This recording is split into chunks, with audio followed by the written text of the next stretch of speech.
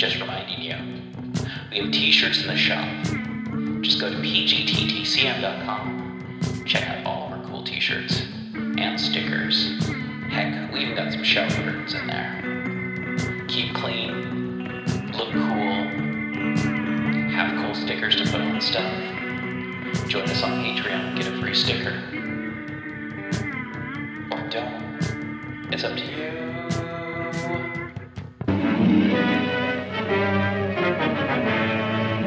Prepare for a spine-tingling, nerve-shattering podcast featuring all your favorite monsters. You won't believe your ears when you listen to Monster Kid Radio.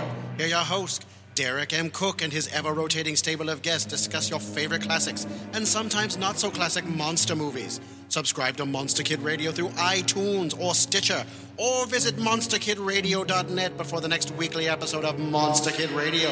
Go through the archives for interviews with Sarah Karloff, Victoria Price, and Joel Hodgson. Listen to discussions about movies like Creature from the Black Lagoon, Island of Terror, and King Kong. And don't forget convention coverage from Monster Bash and the H.P. Lovecraft Film Festival, Classic Monsters, Modern Talk, and the Head of Rondo Hatton, only on Monster Kid Radio.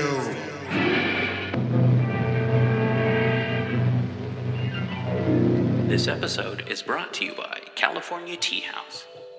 California Tea House is a family-owned tea store where you can find some of the world's best loose-leaf tea and organic herbal tea blends. Like a fine wine, there is no comparison between fine loose-leaf and common broken-leaf tea bags. So, check them out. Check them out. They have quite a bit of pretty awesome tea collections. I'm a huge fan of their white teas. They have a tea club that you can join, but, they've got green tea, black tea, white tea, oolong, that Robios and herbal tea. They've also got teaware. So check out California Tea House in the show notes. Hey everyone, it's me, DB. New sponsor on the show, Glary. Glary offers a great price and better quality goods and services for music lovers. Are you looking for good prices, free shipping, 100% quality guarantee? Glary's got you covered. Guitars, bass guitars, mandolins. They've got saxophones, trumpets, drums. They've got guitar cases, amplifiers, all the stuff that you need without having to break the bank. Inexpensive doesn't have to mean cheap. Check out the show notes to find more about Glary. 20-watt amplifiers for under $50. Hard cases for your electric guitar for under $80. Guitars themselves for under $90. Come on, folks, check out the show notes. Get a Glary. You're listening to KZOM, Oleander Public Radio. Greetings, listeners. It is I, DB Spitzer, Informer Dave, here once again to talk to you about the Cthulhu mythos, its books, its monsters, its unfortunate human casualties, its timeline in general, and even its tangential bits, like the dreamlands or things of a weird nature that are Lovecraftian leaning. Once more we head into those dark woods, further feeling those malevolent forces upon us. Once again we walk down the lightless stone staircase in the middle of nowhere. You're listening to KZOM. Recording by Alan Winterroud. Astounding Stories, March 1930. Vampires of Venus by Anthony Pelcher. It was as if someone had thrown a bomb into a Quaker meeting, when adventure suddenly began to crowd itself into the life of the studious and methodical Leslie Larner, professor of entomology. Fame had been his since early manhood, when he began to distinguish himself in several sciences, but the adventure and thrills he had longed for had always fallen to the lot of others. His father, a college professor, had left him a good working brain and nothing else. Later his mother died, and he was left with no relatives in the world so far as he knew.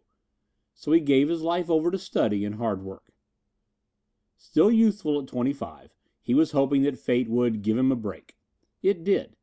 He was in charge of a government department having to do with oriental beetles, Hessian flies, boll weevils and such, and it seemed his life had been just one bug after another. He took creeping, crawling things seriously, and believed that, unless curbed, insects would some day crowd man off the earth. He sounded an alarm, but humanity was not disturbed. So Leslie Larner fell back on his microscope and concerned himself with saving cotton, wheat, and other crops. His only diversion was fishing for the elusive rainbow trout. He managed to spend a month each year in the Colorado Rockies angling for speckled beauties. Larner was anything but a clock watcher, but on a certain bright day in June he was seated in his laboratory doing just that. Just 5 minutes to go, he mused. It was just 4:25 p.m. He had finished his work, put his affairs in order, and in 5 minutes would be free to leave on a much-needed and well-earned vacation. His bags were packed and at the station. His fishing tackle, the pride of his young life, was neatly rolled in oiled silk and stood near at hand. I'll just fill my calabash, take one more quiet smoke, and then for the mountains and freedom, he told himself. He settled back with his feet on his desk. He half closed his eyes in solid comfort. Then the bomb fell and exploded. Brrr! The buzzer on his desk buzzed, and his feet came off the desk and hit the floor with a thud. His eyes popped open, and the calabash was immediately laid aside. That buzzer usually meant business, and it would be his usual luck to have trouble crash in on him just as he was on the edge of a rainbow trout paradise. A messenger was ushered into the room by an assistant. The boy handed him an envelope, said "No answer," and departed. Larner tore open the envelope lazily. He read and then reread its contents, while a look of puzzled surprise disturbed his usually placid countenance. He spread the sheet of paper out on his desk, and for the 10th time he read: "Confidential. Memorize this address and destroy this paper. To Labella, 1726 88th Street West, City of Hesper, Republic of Pana, Planet Venus. Will meet you in the frying pan." That was all. It was enough. Larner lost his temper. He crumpled the paper and tossed it in the wastebasket. He was not given to profanity, but he could say Judas Priest in a way that sizzled. "Judas Priest!" he spluttered. "Anyone who would send a man a crazy bunch of nonsense like that at a time like this ought to be snuffed out like a beetle. 'Meet you in the frying pan,'" he quoted. Then he happened to recall something. By golly, there is a fishing district in Colorado known as the Frying Pan. That's not so crazy, but the Planet Venus part surely is cuckoo. He fished the paper out of the wastebasket, found the envelope, placed a strange message within, and put it in his inside coat pocket. Then he seized his suitcase and fishing tackle, and, rushing out, hailed a taxi. Not long after, he was on his way west by plane. As the country unrolled under him, he retrieved the strange note from his pocket. He read it again and again. Then he examined the envelope. It was an ordinary one of good quality, designed for business rather than social usage. The note paper appeared quite different. It was unruled, pure white, and of a texture which might be described as pebbly. It was strongly made, and of a nature unlike any paper Larner had ever seen before. It appeared to have been made from a fiber rather than a pulp. "Wonder who wrote it?" Larner asked himself. "It is beautiful handwriting, masculine yet artistic. Wonder where he got the frying pan idea. At any rate, I'm not going to the frying pan this year. I'm camping on Tennessee Creek in Lake County, Colorado. The country there is more beautiful and restful. But this street address on the planet Venus. Seems to me I read somewhere that Marconi had received mysterious signals that he believed came from the planet Venus. Hesper. Hesper. It sounds familiar somehow. Wonder if there could be anything to it. Something impelled him to follow out the instructions in the note. He spent the next few hours repeating the address over and over again. When he was satisfied that he had memorized it thoroughly, he tore the strange paper into bits and sent it fluttering earthward like a tiny snowstorm. Larner was not a gullible individual, but neither was he unimaginative. He was scientist enough to know that the impossibilities of today are the accomplishments of tomorrow. So while not convinced that the note was a serious communication, still his mind was open. The weird address insisted on creeping into his mind and driving out other thoughts, even those of his speckled playfellows, the rainbow trout. "I've a notion to change my plans and go from Denver to the Frying Pan," he cogitated. Then he thought, "No, I won't take it that seriously." Anyone who knows the Colorado Rockies knows paradise. There is no more beautiful country on the globe. Lake County, where Larner had chosen his fishing grounds, has as its seat the old mining camp of Leadville. It has been visited and settled more for its gold mines than the golden glow of its sunsets above the clouds, but the gold of the sunsets is eternal, while the gold of the mines is fading quickly away. Leadville, with its 5,000 inhabitants, nestles above the clouds, at an altitude of more than 10,000 feet. Mount Massive, with its 3 peaks, lies back of the town in panorama and rises to a height of some 14,400 feet. In the rugged mountains thereabouts are hundreds of lakes fed by wild streams and bubbling crystal springs. All these lakes are above the clouds.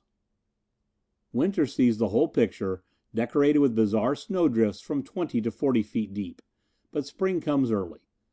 The beautiful columbines and crocuses bloom before the snow is all off the ground in the valleys. The lands up to 12,000 feet altitude are carpeted with a light green grass and moss. Giant pines and dainty aspens, with their silvery bark and pinkish leaves, blossom forth and whisper, while the eternal snows still linger in the higher rocky cliffs and peaks above. Indian paint blooms its blood red in contrast to the milder colorings. Blackbirds and bluebirds chatter and chipmunks chirp. The gold so hard to find in the mines glares from the skies. The hills cuddle in banks of snowy clouds, and above all a pure, clear blue sky sweeps. The lakes and streams abound with rainbow trout, the gamest of any freshwater fish. It is indeed a paradise for either poet or sportsman. In any direction near to Leadville a man can find heaven and recreation and rest. Finding himself on Harrison Avenue, the main street of the county seat, Larner, after renewing some old acquaintanceships, started west in a flivver for Tennessee Creek. The flivver is a modern adjustment. Until a few years ago the only means of traversing these same hills was by patient, sure-footed donkeys, which carried the pack while the wayfarer walked along beside. The first day's fishing was good. Trout seemed to greet him cheerily and sprang eagerly to the fray. They bit at any sort of silken fly he cast. The site chosen by Larner for his camp was in a mossy clearing separated from the stream by a fringe of willows along the creek. Then came a border of aspens backed by a forest of silver-topped firs. It was ideal, and his eyes swept the scene with satisfaction. Then he began whittling bacon to grease his pan for frying trout over the open fire. Suddenly he heard a rustle in the aspens, and looking up, beheld a picture which made his eyes bulge. A man and a woman, garbed seemingly in the costumes of another world, walked toward him. Neither were more than 5 feet tall, but were physically perfect, and marvelously pleasing to the eye. There was little difference in their dress. Both wore helmets studded with what Larner believed to be sapphires. He learned later they were diamonds. Their clothing consisted of tight trouser-like garments surmounted by tunics of some white pelt resembling chamois save for color. A belt studded with precious stones encircled their waists. Artistic lace sandals graced their small, firm feet. Their skin was a pinkish white. Their every feature was perfection plus, and their bodies curved just enough wherever a curve should be. The woman was daintier and more fully developed, and her features were even more finely chiseled than the man. Otherwise, it would have been difficult to distinguish their sex. Larner took in these details subconsciously, for he was awed beyond expression. All he could do was to stand seemingly frozen, half bent over a campfire with his frying pan in his hand.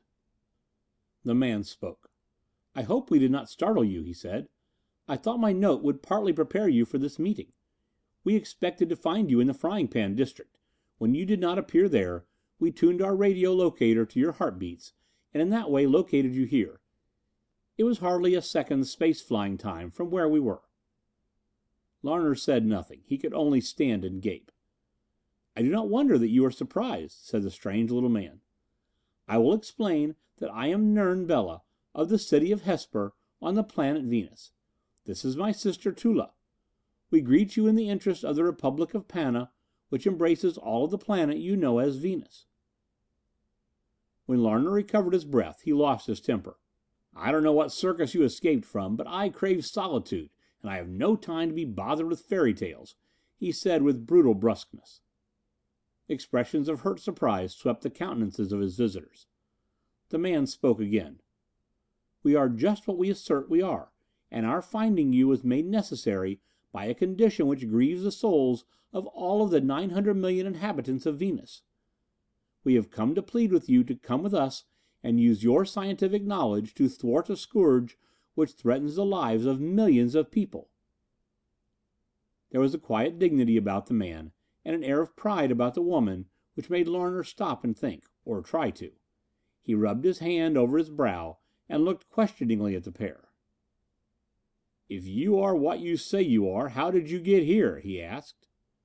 "We came in a Targo, a space flying craft, capable of doing 426,000 miles an hour. This is just 1,200 times as fast as 355 miles an hour, the highest speed known on Earth. Come with us and we will show you our ship." They looked at him appealingly, and both smiled a smile of wistful friendliness. Larner, without a word, threw down his frying pan and followed them through the aspens. The brother and sister walking ahead of him gave his eyes a treat. He surveyed the perfect form of the girl. Her perfection was beyond his ken. "They certainly are not of this world," he mused. A few hundred yards further on there was a beach of pebbles, where the stream had changed its course. On this plot sat a gigantic spherical machine of a glass-like material. It was about 300 feet in diameter, and was tapered on two sides into T's, which Larner rightly took to be lights. "This is a Targo, our type of space flyer," said Nern Bela. "It is capable of making 2 trips a year between Venus and the Earth. We have visited this planet often, always landing in some mountain or jungle fastness, as heretofore we did not desire Earth dwellers to know of our presence." "Why not?" asked Larner, his mouth agape and his eyes protruding. His mind was so full of questions that he fairly blurted his first one. "Because," said Bela slowly and frankly, "because our race knows no sickness and we feared contagion, as your race has not yet learned to control its being." "Oh," said Larner thoughtfully.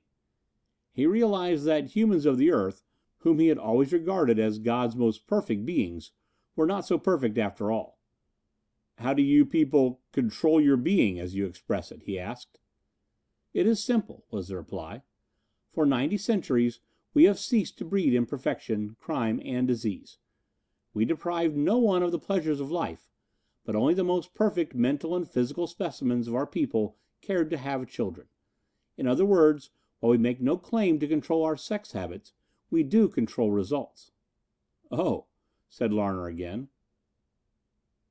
Nern Bela led the way to a door which opened into the side of the space flyer near its base. "We have a crew of 4 men and 4 women," he said. "They handle the entire ship, with my sister and I in command, making 6 souls aboard in all."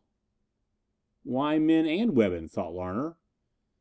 As if in answer to his thought, Bela said, "On the Earth the 2 sexes have struggled for sex supremacy. This has thrown your civilization out of balance. On Venus we have struggled for sex equality, and we have accomplished it. This is a perfect balance. Man and woman engage in all endeavor and share all favors and rewards alike."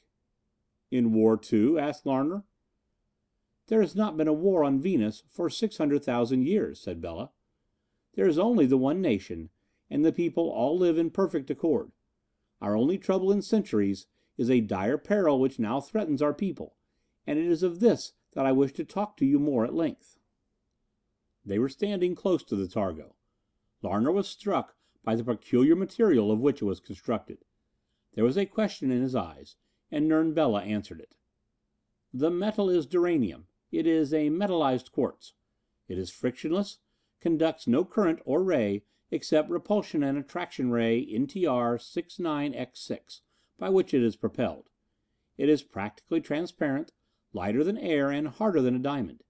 It is cast in molds after being melted, or rather fused. We use cold light, which we produce by forcing oxygen through air tubes into a vat filled with the fat of a deep sea fish resembling your whale. You are aware, of course, that that is exactly how cold light is produced by the firefly, except for the fact that the firefly uses his own fat. Larner was positively fascinated. He smoothed the metal of the targo in appreciation of its marvelous construction, but he longed most to see the curious light-giving mechanism, for this was closer to his own line of entomology. He had always believed that the light-giving organs of fireflies and deep-sea fishes could be reproduced mechanically. The interior of the ship resembled in a vague way that of an ocean liner. It was controlled by an instrument board at which a man and a girl sat. They did not raise their heads as the three people entered. When called by Bella and his sister, who seemed to give commands in unison, the crew assembled and were presented to the visitor. "Earth dwellers are not the curiosity to us that we seem to be to you," said Tula Bella, speaking for the first time and smiling sweetly. Larner was too engrossed to note the remark further than to nod his head. He was lost in contemplation of these strange people, all garbed exactly alike and all surpassingly lovely to look at. An odor of food wafted from the galley, and Larner remembered he was hungry, with the hunger of health. He had swung his basket of fish over his shoulder when he left his campfire, and Tula took it from him. "Would you like to have our chef prepare them for you?" she said as she caught his hungry glance at his day's catch. This time Larner answered her. "If you will pardon me," he said awkwardly, "really, I am famished." "You will not miss your fish dinner." "I believe there is enough for all of us," said Larner. "I caught 20 beauties. I never knew fish to bite like that. Why, they—" and he was off on a voluminous discourse on his favorite subject. Those assembled listened sympathetically. Then Tula took the fish, and soon the aroma of broiling trout mingled with the other entrancing galley odors. After a dinner at which some weird yet satisfying viands were served and much unusual conversation indulged in, Nern Bela led the way to what appeared to be the captain's quarters. The crew and their visitor sat down to discuss a subject which proved to be of such a terrifying nature as to scar human souls. "People on Venus," said Nern, as his eyes took on a worried expression, "are unable to leave their homes after nightfall due to some strange nocturnal beast which attacks them and vampirishly drains all blood from their veins, leaving the dead bodies limp and empty." "What? How?" questioned Larner, leaning far forward over the conference table. The others nodded their heads, and in the eyes of the women there was terror. Larner could not but believe this. "The beasts, or should I say insects, are as large as your horses, and they fly, actually fly, by night, striking down humans, domestic animals, and all creatures of warm blood. How many there are we have no means of knowing, and we cannot find their hiding and breeding places. They are not native to our planet, and where they come from we cannot imagine. They are actually monstrous flies, or bugs, or some form of insects." Larner was overcome by incredulity, and showed it. "Insects as big as horses?" he questioned, and he could hardly suppress a smile. "Believe us, in the name of the God of all of us," insisted Nern. "They have a mouth which consists of a large suction disc, in the center of which is a lance-like tongue. The lance is forced into the body at any convenient point, and the suction disc drains out the blood. If we only knew their source! They attack young children and the aged, up to 500 years alike." "What? 500 years?" exploded Larner again. "I should have explained," said Nern simply, "that Venus dwellers, due to our advanced knowledge of sanitation and health conservation, live about 800 years and then die invariably of old age. The only unnatural cause of death encountered is this giant insect. Accidents do occur, but they are rare. There are no deliberate killings on Venus." Larner did not answer. He only pondered. The more he ran over the strange happenings of the last week in his mind, the more he believed he was dreaming. His thoughts took a strange turn. Why do these vain people go around dressed in jewel ornaments? Nern again anticipated a question. "Diamonds, gold, and many of what you call precious stones are common on Venus," he volunteered. "Talc and many other things are more valuable." "Talc?" "Yes. We use an immense quantity of it. We have a wood that is harder than your steel. We build machinery with it. We cannot use oil to lubricate these wooden shafts and bearings, as it softens the wood. So all parts exposed to friction are sprayed constantly by a gust of talc from a blower. You use talc mostly for toilet purposes. We use it for various purposes. There is little left on Venus, and it is more valuable to us than either gold or diamonds. We draw on your planet now for talc. You dump immense quantities. We just shipped 1,000-ton globes of it from Cripple Creek district, and the district never missed it. We drew most of it from your mine dumps." Nern tried not to look bored as he explained in more detail. "We brought 100 hollow spheres constructed of duranium. We suspended these over the Cripple Creek district at an altitude of 10,000 feet above the Earth's surface. Because of the crystal glint of duranium they were invisible to Earth dwellers at that height. Then we used a suction draft at night, drawing the talc from the earth, filling one drum after another. This is done by tuning in a certain selective attraction that attracts only talc. It draws it right out of your ground in tiny particles and assembles it in the transportation drums as pure talc. On the earth, if noticed at all, it would have been called a dust storm.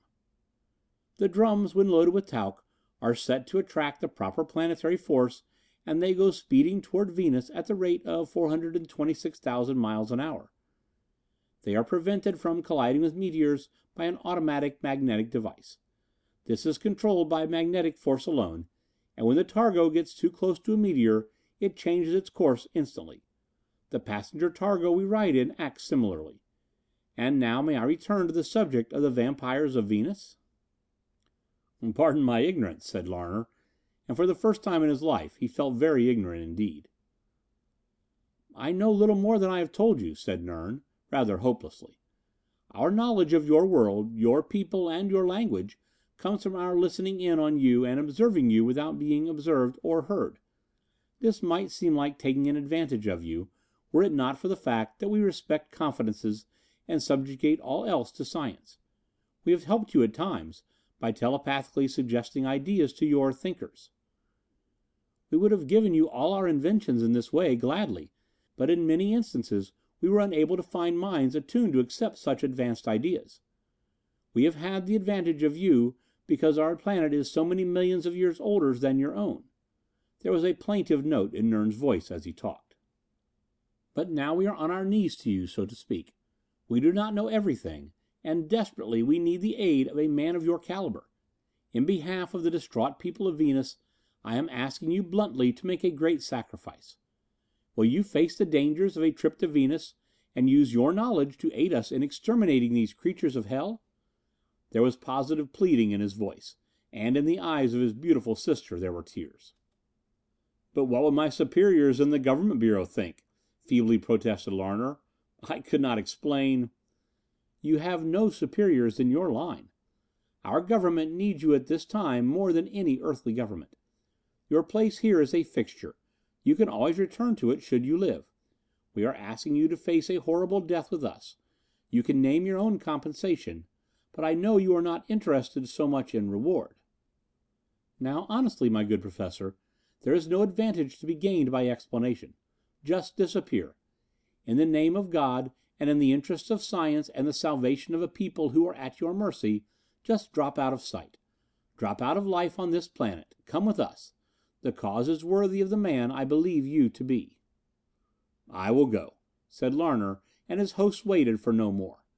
An instant later the Targo shot out into interstellar space. "How do you know what course to follow?" asked Larner after a reasonable time, when he had recovered from his surprise at the sudden takeoff. "We do not need to know.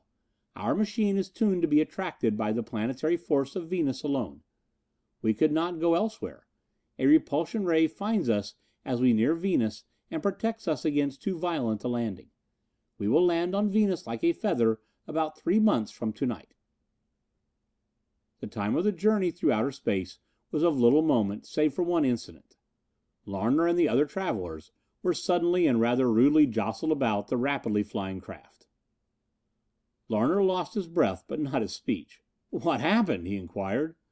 "We just automatically dodged the meteor," explained Nern. Most of the time on the trip was spent by Larner in listening to explanations of customs and traditions of the people of the brightest planet in the universe. There was a question Larner had desired to ask Nern Bela, yet he hesitated to do so. Finally, one evening during the journey to Venus, when the travelers had been occupying themselves in a scientific discussion of comparative evolution on the two planets, Larner saw his opportunity. "Why," he asked rather hesitatingly, "did the people of Venus always remain so small? Why did you not strive more for height? The Japanese, who are the shortest in stature of Earth people, always wanted to be tall." "Without meaning any offense," replied Nern, "I must say that it is characteristic of Earth dwellers to want something without knowing any good reason why they want it. It is perfectly all right for you people to be tall, but for us it is not so fitting. You see, Venus is smaller than the Earth. Size is comparative. You think we are not tall because you are used to taller people. Comparatively, we are tall enough. In proportion to the size of our planet, we are exactly the right size. We keep our population at 900 million, and that is the perfectly exact number of people who can live comfortably on our planet." Arriving on Venus, Larner was assigned a laboratory and office in one of the government buildings. It was a world seemingly made of glass. Quartz of rose, white, and crystal coloring, Larner found, was the commonest country rock of the planet. In many cases it was shot full of splinters of gold which the natives had not taken the trouble to recover. This quartz was of a terrific hardness and was used in building, paving, and public works generally. The effect was bewildering. It was a world of shimmering crystal. The atmosphere of Venus had long puzzled Larner. While not an astronomer in the largest sense of the word, yet he had a keen interest in the heavens as a giant puzzle picture, and he had given some spare time to the study. He knew that from all indications Venus had a most unusual atmosphere. He had read that the atmosphere was considerably denser than that of the Earth, and that its presence made observation difficult. The actual surface of the planet, he knew, could hardly be seen, due either to this atmosphere or seemingly perpetual cloud banks. He had read that the presence of atmosphere surrounding Venus is indicated to earthly astronomers, during the planet's transit, by rings of light due to the reflection and scattering of collected sunlight by its atmosphere. Astronomers on Earth, he knew, had long been satisfied of the presence of great cloud banks, as rocks and soils could not have such high reflecting power. He knew that, like the moon, Venus, when viewed from Earth, presents different phases from the crescent to the full or total stage. Looking up at the sky from the quartz streets of Venus, Larner beheld, in sweeping grandeur, massed cloud banks, many of them apparently rain clouds. Nern noted his skyward gaze, and said, "We have accomplished meteorological control. Those clouds were brought under control when we conquered interplanetary force and what you call gravity. We form them and move them at will. They are our rain factory. We make rain when and where we will. This ensures our crops and makes for health and contentment. The air, you will note, is about the same or a little more moist than the Earth air at sea level. This is due to the planet's position nearer the sun. We have been striving for centuries to make the air a little drier and more rare, but we have not succeeded yet. The heavy content of disintegrated quartz in our soil makes moisture very necessary for our crops, so our moist atmosphere is evidently a provision of Providence. We are used to breathing this moist air, and when I first visited the Earth I was made uncomfortable by your rarefied atmosphere. Now I can adjust myself to breathing the air of either planet. However, I find myself drinking a great deal more water on Earth than on Venus." In this fairyland which had enjoyed centuries of peace, health, and accord, stark terror now reigned. In some instances the finely bred, marvelously intelligent people were in a mental condition bordering on madness. This was especially true in the farming districts, where whole herds of lats had been wiped out. Lats, Lerner gleaned, were a common farm animal similar to the bovine species on Earth, only more woolly. On these creatures the Venus dwellers depended for their milk and dairy supplies, and for their warmer clothing, which was made from the skin. The hair was used for brushes, in the building trades, and 1,000 ways in manufacturing. Besides the domestic animals, hundreds of people continued to meet death. and only a few of the flying vampires have been hunted down. The giant insects were believed to breed slowly as compared to Earth insects, their females producing not more than 10 eggs by estimate, after which death overtook the adult. In spite of this, they were reported to be increasing. In the government building, Larner was placed in touch with all the government scientists of Venus. His nearest collaborator was one Zorn Zada, most profound scientist of the planet. The two men, with a score of assistants, worked elbow to elbow on the most gigantic scientific mystery in the history of two planets. A specimen of the dread invader was mounted and studied by the scientists, who were so engrossed in their work that they hardly took time to eat. As for sleep, there was little of it. Days were spent in research and nights in hunting the monsters.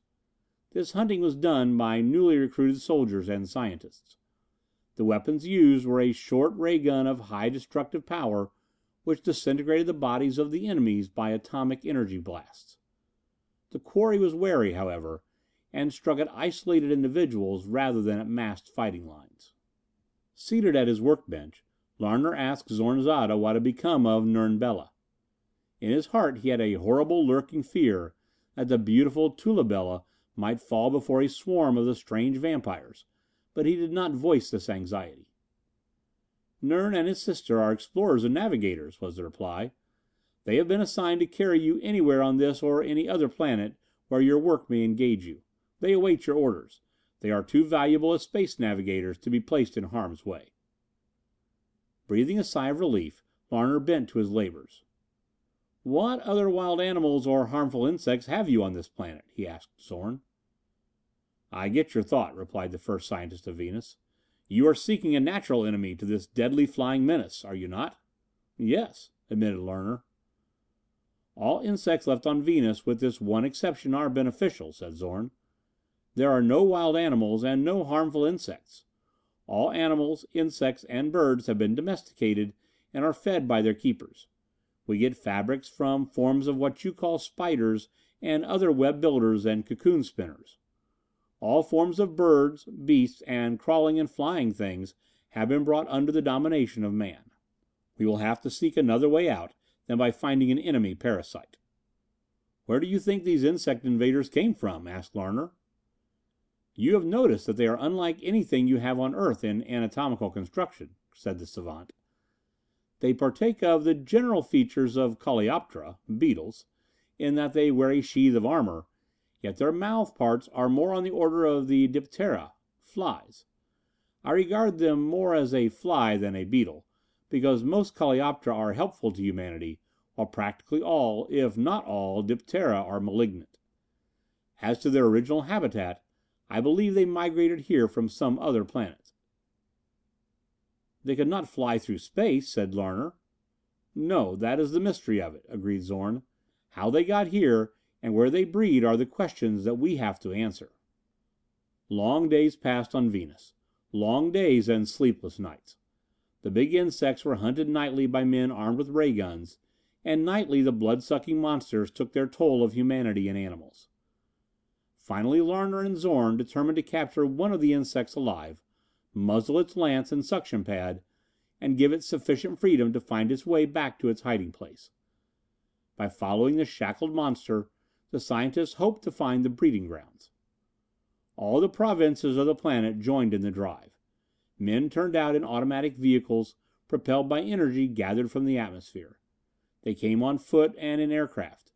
Mobilization was at given points, and leading the van were Zorn and Larner and their confreres in the targo of Nern and Tula Bela. The great army of Venus carried giant searchlights and was armed with deadly ray guns. Headquarters of the vast army of offense was in the targo of the Belas. Larner was in supreme command. Just before the big army set out to scour the planet to seek the breeding place of the monsters, Larner issued a bulletin that set all Venus by the ears. "Addressed to President Volvesta of the Republic of Pana and the good people of Venus," it read: "As is generally known, it has been the habit of the nation's space-flying merchantmen to visit the sunlit side of the planet Mercury to obtain certain rare woods and other materials not found on this planet. One side of Mercury, as is known, is always turned from the sun and is in a condition of perpetual night. In this perpetual darkness and dampness, where many rivers flow into warm black swamps, the vampires have bred for centuries. Conditions were ideal for their growth, and so through the ages they evolved into the monsters we have encountered lately on Venus. During some comparatively recent visit to Mercury, the grubs of these insects have found their way aboard a vegetation-laden targo left standing near the edge of the black swamps of Mercury. These grubs were thus transported to Venus and underwent their natural metamorphosis here. Reaching adult stage, they have found some place to hide and breed, and thus is explained the origin of the vampires of Venus. This was widely read and discussed, and was finally accepted as the means of the invasion of peaceful, beautiful Venus by a horror that might well have originated in hell. However, this did not reveal the breeding grounds, or remove the nation-like scourge of the horrible winged vampires, so the mobilization of all the forces of the planet continued. As day followed day, the hordes of fighting Venus dwellers grew in the concentration camps. In the targo of the Belas, Larner, brain-weary and body-racked as he was with overwork, found a grain of happiness in being in the presence of Nern and his beautiful petite sister. With Zorn, Larner was supervising the construction of a big net of strongly woven wire mesh, in which it was hoped to catch one of the vampires. It was decided to bait the trap with a fat female lot. Zorn, Larner, and the Belas fared forth from the concentration camp, followed by a company of soldiers carrying the big net. Tula with her own hand led the fat lat heifer. His eyes were filled with commiseration for the poor animal. Thousands of soldiers and citizenry, in fighting array, watched the departure of the little group. In a glade the trap was set, and the net arranged to fall over the monster once it attacked the calf. From a thicket, in utter darkness, Zorn and Larner and the two Belas waited for the possible catch. The whole nation stood awaiting the order to advance. On the fourth night, the vigil was rewarded in a manner frightful to relate. A clumsy flutter of giant wings broke the stillness. The four waiting forms in the thicket rejoiced, believing the fat lat was about to be attacked. Onwards came the approaching horror, the measured flap, flap of its armored wings drawing nearer and nearer. Then horror. Horrors! A feminine scream rent the air. Cries loud and shrill arose above a hysterical feminine cry for help. The monster had chosen Tula Bela for its prey. Zorn exploded an alarm bomb. A compressed air siren brought the army forward on the run. Giant floodlights began to light up the scene. The blood of Larner and Nern froze. The monster had borne the girl to the ground. Its frightful lance and cupper was upraised to strike. Larner was the nearest and the quickest to act. He grabbed for his ray gun, swung it at his belt. It was gone. In horror he remembered he had left it at the base. He seized a short knife and threw himself forward, rolling his body between that of the girl and the descending lance and cupper. As the lance pierced his shoulder, Larner, in one wild gesture of frenzy, drove his knife through the soft yielding flesh of the vampire's organ of suction. Protected by no bony structure, the snout of the monster was amputated. The terrible creature had been disarmed of its most formidable weapon, but he continued to fight. Larner felt the spikes on the monster's legs tear at his flesh. "Don't kill the thing," he shouted. "Bring on the net. For the love of God, bring on the net." Then he lost consciousness. It was daylight when Larner, somewhat weakened from loss of blood, regained consciousness. The beautiful Tula Bela was leaning over him. She whispered comforting words to him in a language he did not fully understand. She whispered happy exclamations in words he did not know the meaning of, but the tone was unmistakably those of a sweetheart towards her lover. Finally, in answer to a true scientist's question in his eyes, she said in English, "They caught the thing alive. They await your order to advance." "Let us be on our way," said Larner, and he started to rise. "You are hardly strong enough," said Tula. "Believe me, I am all right," insisted Larner, and after several trials he got to his feet. His constitution was naturally strong, and his will was stronger, so he fought back all feelings of weakness, and soon announced himself ready to go ahead with the project at hand. For speed was all important, and the young professor found himself unable to remain inactive. He rejoiced when Zorn told him that the big insect that had attacked Tula Bela had been captured alive and had been kept well nourished by lat's blood injected into its stomach. With Zorn, Larner went to inspect the hideous monstrosity and found it in leash and straining. It was ready to be used to lead the way back to its breeding place. Its wings shackled, the lumbering insect floundered on its way straight north. Ponderously and half blindly it crawled as the searchlight's glare was kept far enough in advance to keep from blinding the monster. True to instinct, it finally brought up at early dawn under a high cliff of smoky quartz. Here in the great crevices the drove of diabolical vampires were hiding. As the light struck their dens they attempted clumsily to take wing, but an interlacing network of devastating, disintegrating rays from the ray guns shattered their bodies to dust, which was borne away by the wind. The next few months were spent in combing the quartz crags of Venus for similar infested areas, but only the one breeding nest was found. The scourge had been conquered in its first and only stronghold. So ended the greatest reign of terror in the history of Venus. Leslie Larner was given a vote of thanks, and riches were showered upon him by the good people of the sky's brightest star. His modesty was characteristic, and he insisted that his part in saving humanity on the planet had been small. Passage back to Earth was offered him, but Nern and Tula Bela urged him to stay and live his life on Venus. This he finally agreed to do. "If I returned," he said, "I would always be tempted to tell my experiences while away, and there is not a jury in the world which would account me sane after once I had spoken.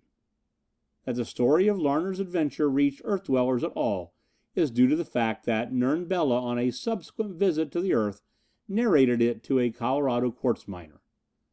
This miner, a bronzed and bearded prospector for gold, stumbled on the targo in a mountain fastness, and there was naught to do but make him welcome and pledge him to secrecy.